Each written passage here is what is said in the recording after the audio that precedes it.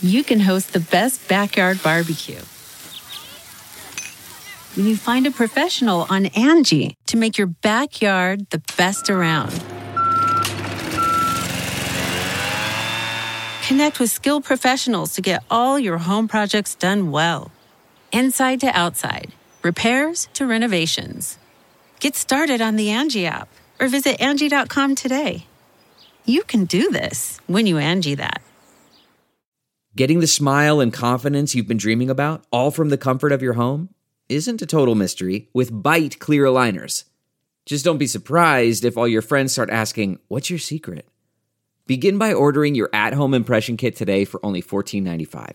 Byte clear aligners are doctor-directed and delivered to your door. Treatment costs thousands less than braces, plus they offer flexible financing, accept eligible insurance, and you can pay with your HSA FSA.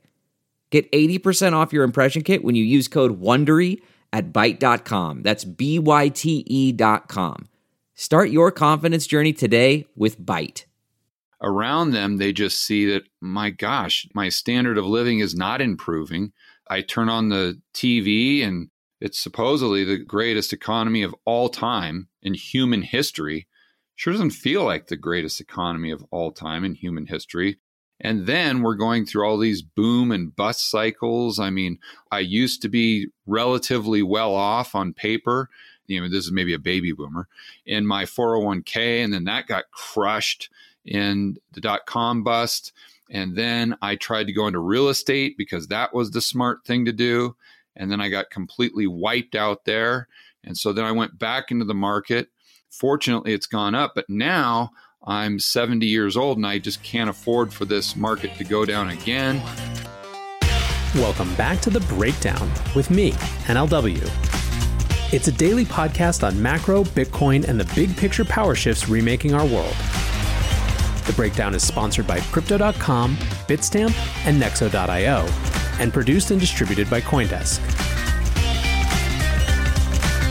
What's going on, guys? It is Monday, August 3rd, and today we're doing one of my favorite episodes every month, the Best of July Guests. It should be a super fun time, and interestingly, there was a very strong through line in the themes of that show, so I'm really looking forward to sharing some of the best highlight clips from our guests from July. First, however, let's do the brief. First up on the brief, we have to talk about the TikTok-Microsoft deal, as all this happened after hours on Friday. Basically, President Trump has been loud about his desire to potentially ban TikTok, and there's been a lot of reasons why. Obviously, this is caught up in the US-China trade war. There have been recriminations and accusations of TikTok moving data to China, etc., etc. And this was super accelerated on Friday when he said that this ban was actually happening and happening as soon as Saturday. Well, it turns out that Microsoft had been in talks for a while to actually buy the US operations of TikTok. And what it looks like to me is that they had stalled at this impasse where ByteDance, the company who had owned TikTok or who does own TikTok currently, wanted some sort of minority stake to be retained, and that wasn't enough for the US. So partial ownership, even majority ownership, was not enough. It had to be total ownership.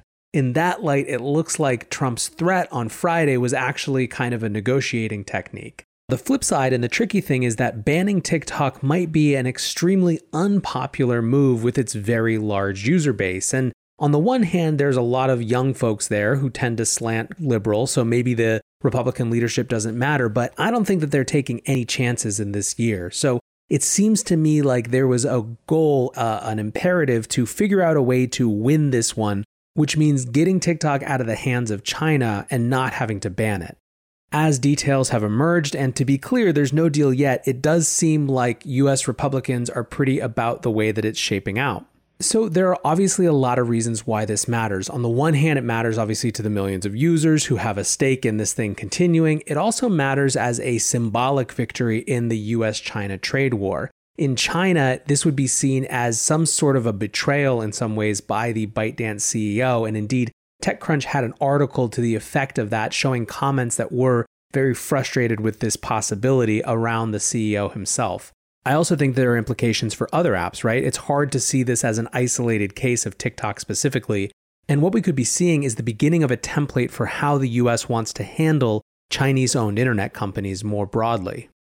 Next up on the brief, another follow-up, this time around the Twitter hacker.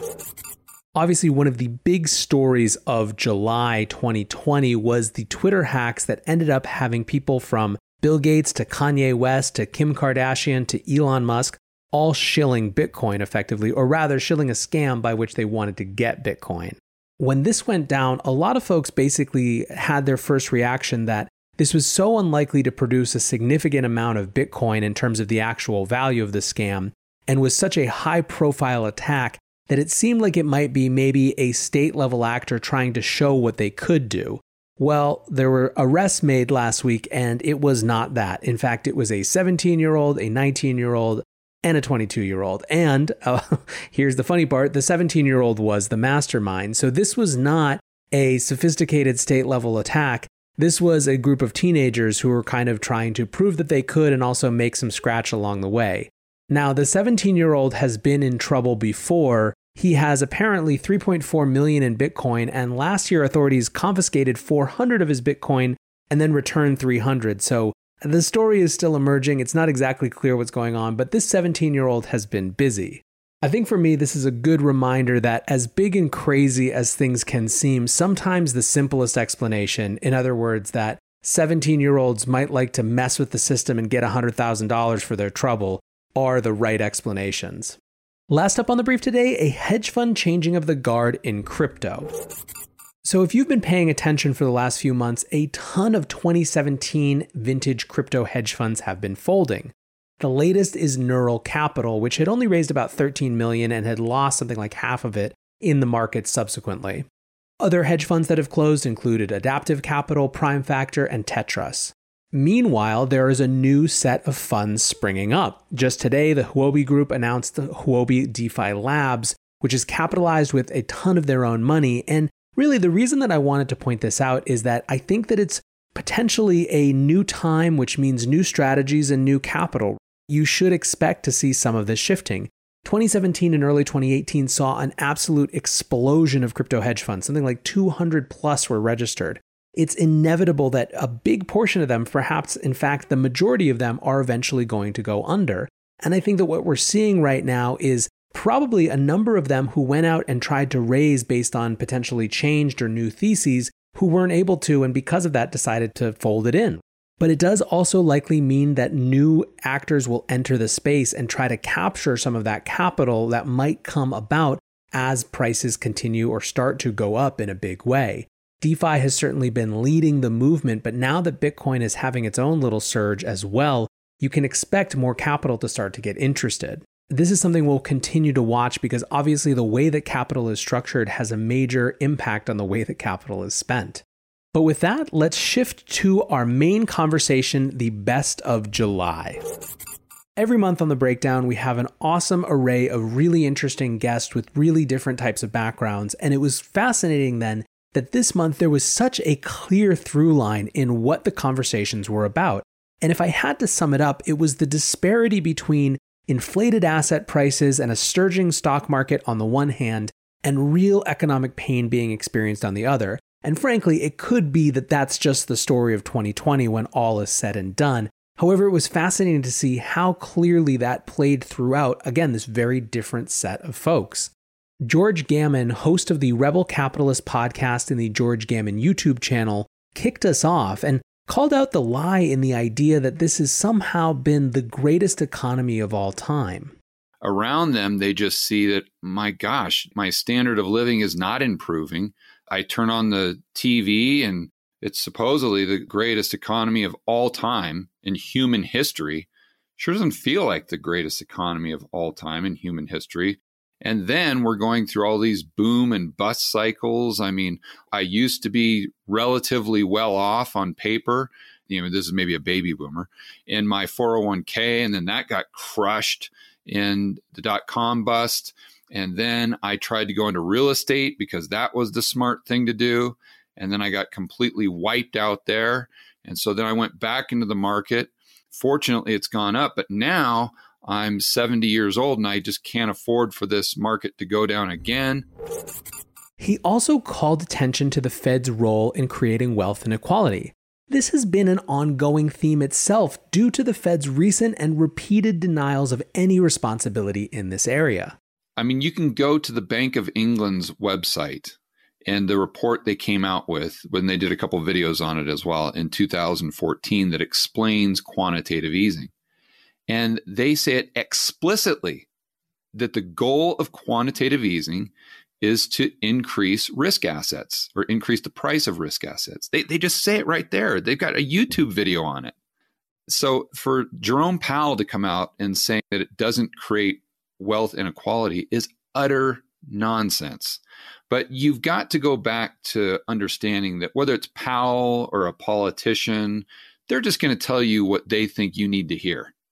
If you're taking Powell or anyone for that matter in the political sphere, if you're taking what they say at face value, you're going to be making a lot of mistakes.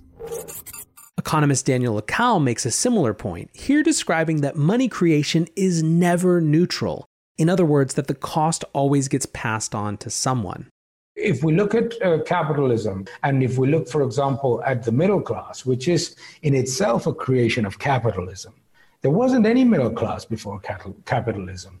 We must remember that the history of humanity is that in which the vast majority, 90% of the population, were not poor, but extremely poor. And there were very, very few close to the government and the church, maybe, that actually held some privileges.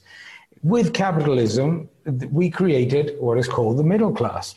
But the middle class is being depleted out of its incentives and its opportunities to improve in a society in which the economy grows by a constant decision from policymakers to increase inflation and to incentivize the wrong side of the economy with monetary policy. It's almost funny that you hear the president or the governor of a central bank talk about how concerned they are about the rise in inequality when they pump money massively into the economy, and that benefits those that are able to either hold stocks or that have access to debt. Because money creation is never neutral. The interventionists, the MMT, modern monetary theory defenders, etc., try to tell us that there is a way of making money creation neutral. But it is not neutral. It is always going to massively benefit the first recipients of money, which are always government and the sectors close to government, and it's going to disproportionately negatively impact those that are the last recipients of that money, that is real wages and the savings of the middle class. One of the key elements to recover equality of opportunity is to return to sound money policies. He goes further and explains why this money creation has created inflation, just not in the places where we expect it to look. The United States is in a unique position to export inflation out to the rest of the world, which is what it does through quantitative easing. What it does basically is that the demand for dollars is global, and therefore, when you increase the money supply, the Federal Reserve actually takes into account the global demand for US dollars because it's the world reserve currency. It's used all over the world in commodities, et cetera, et cetera. However, that doesn't happen with any other currency. That doesn't happen with any other currency, so you cannot do the same. And there was a big mistake. And in my first book, Life in the Financial Markets, I actually talked about this, is that Austrian economists, traditional Austrian economists, said immediately when quantitative easing was launched that it was going to be hugely inflationary. And that in itself created this concept that you just mentioned, this counter argument. It was a mistake, and I'll tell you why. And actually, there are a lot of economists, Austrian economists as well, that actually said, no, it's not going to be inflationary. If anything, it might actually be price disinflationary. Why? Because it will perpetuate overcapacity. It incentivizes debt. By incentivizing debt, what it does is that the level of productivity of the economy comes down. Sectors that actually were in close to obsolescence or obsolete would remain zombified, and therefore prices don't go up. You see what I mean? And obviously, where do you generate massive inflation? In financial assets. Look at the multiples of private equity, look where bond yields are, look where the stocks are. That's where massive inflation is being created. Therefore, the mistake was to believe that massive money creation was going to generate inflation without understanding where the new money was going to go. Still, when it comes to the Fed right now, bond strategist George Gammon argues that the bond market is suggesting that the Fed may actually be running out of ammo. Why are bonds telling us a different story than equities? There's this view that, what else can the Fed do if we do see a bankruptcy wave, if insolvencies were to pick up again, if we actually see a natural side of a recession, the acute lockdown, shutdown impact and creating like a very short-lived kind of depression, it's easy to dismiss that and say, oh, look, that was just because of the pandemic. It's going to all come back. It's going to be fine. It ignores the reality that, we were already fragile heading into this environment and that credit markets and the ability to service debt, were pretty stretched. And so I feel like the core bond markets, which is the government markets and the TIPS market, they're looking at all this information and they're saying that, look, the Fed and the U.S. government, obviously valiant efforts. They did a massive campaign in March and April to try to stop the bleeding in the economy. But they perhaps maybe shot a lot of their ammo too quick. And now they've really limited the ability to actually arrest any sort of second wave, both in COVID, but also a second wave in the economy slowing down in a more proper recession. And I think that is lost upon most equity folks. Speaking of new economic challenges, the rise of remote work might create significantly more competition for today's American white-collar workers than has been there in the past. Investor and storyteller Sahil Bloom explains. I think we are increasingly going to be moving towards global competition for high paying and for highly technical jobs. I think that technology has been driving that change for a number of years, and it's just much more visible now because of all of these accelerating movements. I mean, over the last 10 years, if you had a friend that started a new startup and was trying to bootstrap it, where was he getting the technical and back-end work done? It was Ukraine, it was Bangladesh, it was India. And those developer jobs have been international, and that competition existed internationally in the freelance market. It's just that now the freelance market is going to be the mainstream market in a lot of ways as we go forward. So yes, I do think you're going to see an increasingly globalized world as it relates to that kind of talent as more and more of these jobs go digital and go into the digital ecosystem. Is it a good thing or not is a much more tricky question for me. I very much believe in the American dream. My family came here to pursue that, and I very much believe in it, and I believe we live in the best country in the world. That being said, I'm also a big believer that historically and throughout history, talent is evenly distributed, but opportunity is not. And that is something that really has troubled me throughout my life and something that I'm determined to, even in the tiniest way, help fix throughout the course of my life. And this is an event that begins to see opportunity distributed more evenly. What's going on, guys? I'm excited to share that one of this month's breakdown sponsors is Crypto.com. Crypto.com offers one of the most cost-efficient ways to purchase crypto out there, as they've just waived the 3.5% credit card fee for all crypto purchases. What's more, with Crypto.com's MCO Visa card, you can get up to 10% back on things like food and grocery shopping. When you buy gift cards with the Crypto.com app, you can get up to 20% back. Download the Crypto.com app today and enjoy these offers until the end of September. Bitstamp is the original global cryptocurrency exchange. Since 2011, Bitstamp has been the preferred exchange for serious traders and investors. Trusted by over 4 million customers, including top financial institutions. Bitstamp is built on professional-grade trading technology. Their platform is powered by a NASDAQ matching engine, and their APIs are recognized as the best in the industry. Download the Bitstamp app from the App Store or Google Play, or visit bitstamp.net/pro to learn more and start trading today. That's bitstamp.net/pro. In this crisis, many investors aim to keep and grow their digital assets. Others seek to maximize the yield on their cash. Nexo allows you to achieve exactly these two goals. The company offers instant crypto credit lines against all major cryptocurrencies, with interest rates starting from only 5.9% APR. Nexo also lets you earn up to 10% annually on your fiat and digital assets. What's more, interest is paid out daily, and you can add or withdraw funds at any time. Get started at nexo.io.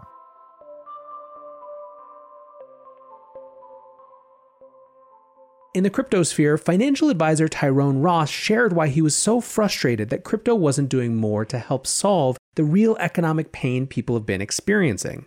One, we have to start taking the information to the people now, immediately. Secondly, we have to meet people where they are. Do you live in the poorest congressional district in the South Bronx where half of the people are unbanked? If that is the case, I do not care what Ether is. I do not care what an ETF is. I do not care what a Roth IRA is. What I do care about is that I have to operate outside of a financial system that was not tailored to me. So I use payday loans. I use check cash in places. I do use, cash every day of my life and mostly transact with cash. What does it mean for me to actually operate in a system that was not set up for me? And oh, by the way, when you meet these people where they are and you look them in the eye and you try and help them get a bank account, they look at you and say, well, what's a maiden name? Morning Navigator author Tony Greer, meanwhile, pointed to a different place that the frustration of regular people with regard to the markets is showing up. The surge of day traders bent on bending the markets to their will. You expressed the frustration that's clearly coming out from the younger generation and needs to be heard, is that, they're feeling, as Americans, feeling totally disenfranchised. They see the stock market like this disco ball that's just running away from them. And it's like, wow, how do you latch on to this? And that's why the attitude has manifested itself through Barstool Presidente of all places saying, I'll show you how you fucking latch on to this. You get in there and you fucking buy stocks. They go up every day. Right. And as that sounds to somebody that's been in the markets for 30 years, that sounds completely nihilistic. Like, what are you doing? That's not how you do it. Right. Like, the way we've done it is, you pick the companies that you like and you have reasons for liking them and you stay patient and you wait for an opportunity till they dip, certainly, to buy them because markets go up and down. And why just chase a market to the moon? You ask a day trader that today, the higher the price, the better, right? They want things that are exploding, right? You can't talk to them about something that's sitting still, and so that to me is translating, it's that sort of disenfranchisement translating into the nihilistic attitude and set of emotions that I feel like I read from that generation. And I'm in touch with them. I'm not telling them that they're wrong. I'm saying that there's definitely something that needs to be addressed here. Slow Ventures' Jill Carlson also pointed out that this set was skeptical of the professional moneyed class. Hey, hedge fund manager, if you're so good, why is it you that has a yacht and not your LPs, not your investors? Where are all of the LPs' yachts? Indeed, if you're so good, why aren't you just investing your own money and then living off the fat of the land of that? And I think that, again, this has been something that everyone kind of knows, but the system works so well for those who are in a position of power and in a position to profit off of it and in a position to just be the incumbents to it, that no one before has been incentivized to actually change it. And that, I think, is what is so heartening about seeing new entrants and even retail itself come in and kind of kick some sand up. She went further, making the point that this new activity might be an actually optimistic sign. There is something really powerful in people waking up for the first time and kind of asking these questions, like, well, wait, how is the stock market still going up? Everyone I know, has been laid off or furloughed. Why is the stock market still up year to date, depending on what index you look at? And I think just even the asking of that question is such a powerful thing that is going to be a driver not only of different financial decisions for a lot of people, but also, different politics potentially. And I think that we are just at the beginning of a cycle of something that could look very different. And I say that very optimistically. I think that it's easy for me to get misinterpreted as sort of like, oh, this is all doom and gloom. This is very scary. I actually think that that's a very powerful thing to have people asking these questions, and that potentially wind up leading to change. And that's something that I'm actually quite optimistic about. One of the most cogent and clear-eyed commentators of the last decade when it comes to the rot in our financial system has been Michael Krieger. In this clip, he discusses the end of outrage and why he decided to end the Liberty Blitzkrieg blog. But in a lot of ways, I was pushing outrage, right? I felt that outrage, even though it was genuine, and I think it was thoughtful outrage, it was outrage nonetheless. And I was trying to actually get people outraged because I figured if people got outraged, but for the right reasons, we could kind of change things. It doesn't work that way, or it did not work that way. And that approach I sort of ditched a while ago. But now, as you say, the problem that we have, I think, is if we're not setting the agenda of what we're talking about, then we've lost. And so by engaging on the controversy of the day, right, whether it's statues, white supremacy, whatever is being promoted by the media or certain people, and that everyone seems to need to talk about at this exact moment for some weird reason, by putting myself in that debate that I didn't bring up to begin with, I'm being played to some degree. My energy is being redirected. It's being pushed in a manner that I don't necessarily want to be going in. But I felt obligated to some degree because as you say, my hat's been in the ring for so many years. Mm-hmm. And I do have stuff to say on all this stuff. I feel obligated to say something. Now, in our last clip of the month, let's turn our attention to future possibilities. I had a discussion with Chainlink co-founder Sergey Nazarov, where we talked about what it would take for DeFi, decentralized finance, to actually start to replace traditional finance. In scenarios where either middlemen are overly inefficient and or when brand-based contracts suddenly start failing left and right, I think that math-based contracts are going to become very, very attractive because they're going to be the manner in which you have an actual guarantee of ownership. You have an actual guarantee of a financial product paying you out its interest. You have an actual guarantee of a contractual obligation with a counterparty being followed through on.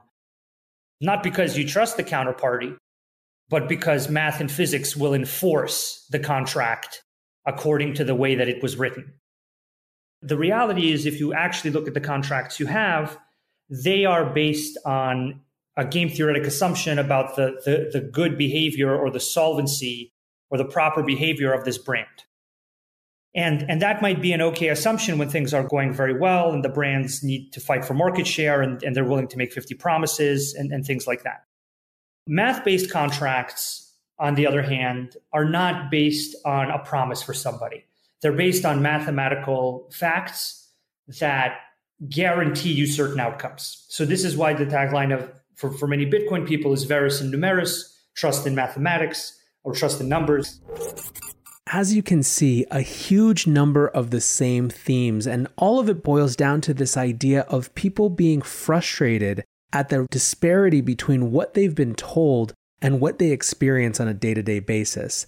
I think we're at the beginning of a generation saying no and standing up and being incredibly unwilling to play the game as it's been played before. Now, how all that energy gets channeled is the central question, perhaps, of our time. Will it be to just political unrest that has nothing to do with these economic issues? Will it be to some version of MMT? Will people flock to Bitcoin? Will it be some weird combination of all of them? Inevitably, it's that last answer, but I think that for anyone who wants to have a stake in the future, trying to orient this frustration and anger and discontent and potentially agency, a new agency blooming to something that is more positive, more productive, and more along the lines of what you would like to see becomes a really important objective. Anyways, guys, that is it for the best of July on The Breakdown. I appreciate you listening and I appreciate you sharing. Your reviews and ratings this month have made a huge difference in growing the podcast and helping new people discover it. So please, please, please, if you haven't had a chance yet, go over to Apple or wherever you listen and rate and review this thing. It makes a big difference and I appreciate every single one of you. Anyways, that's it for today. So until tomorrow, be safe and take care of each other. Peace.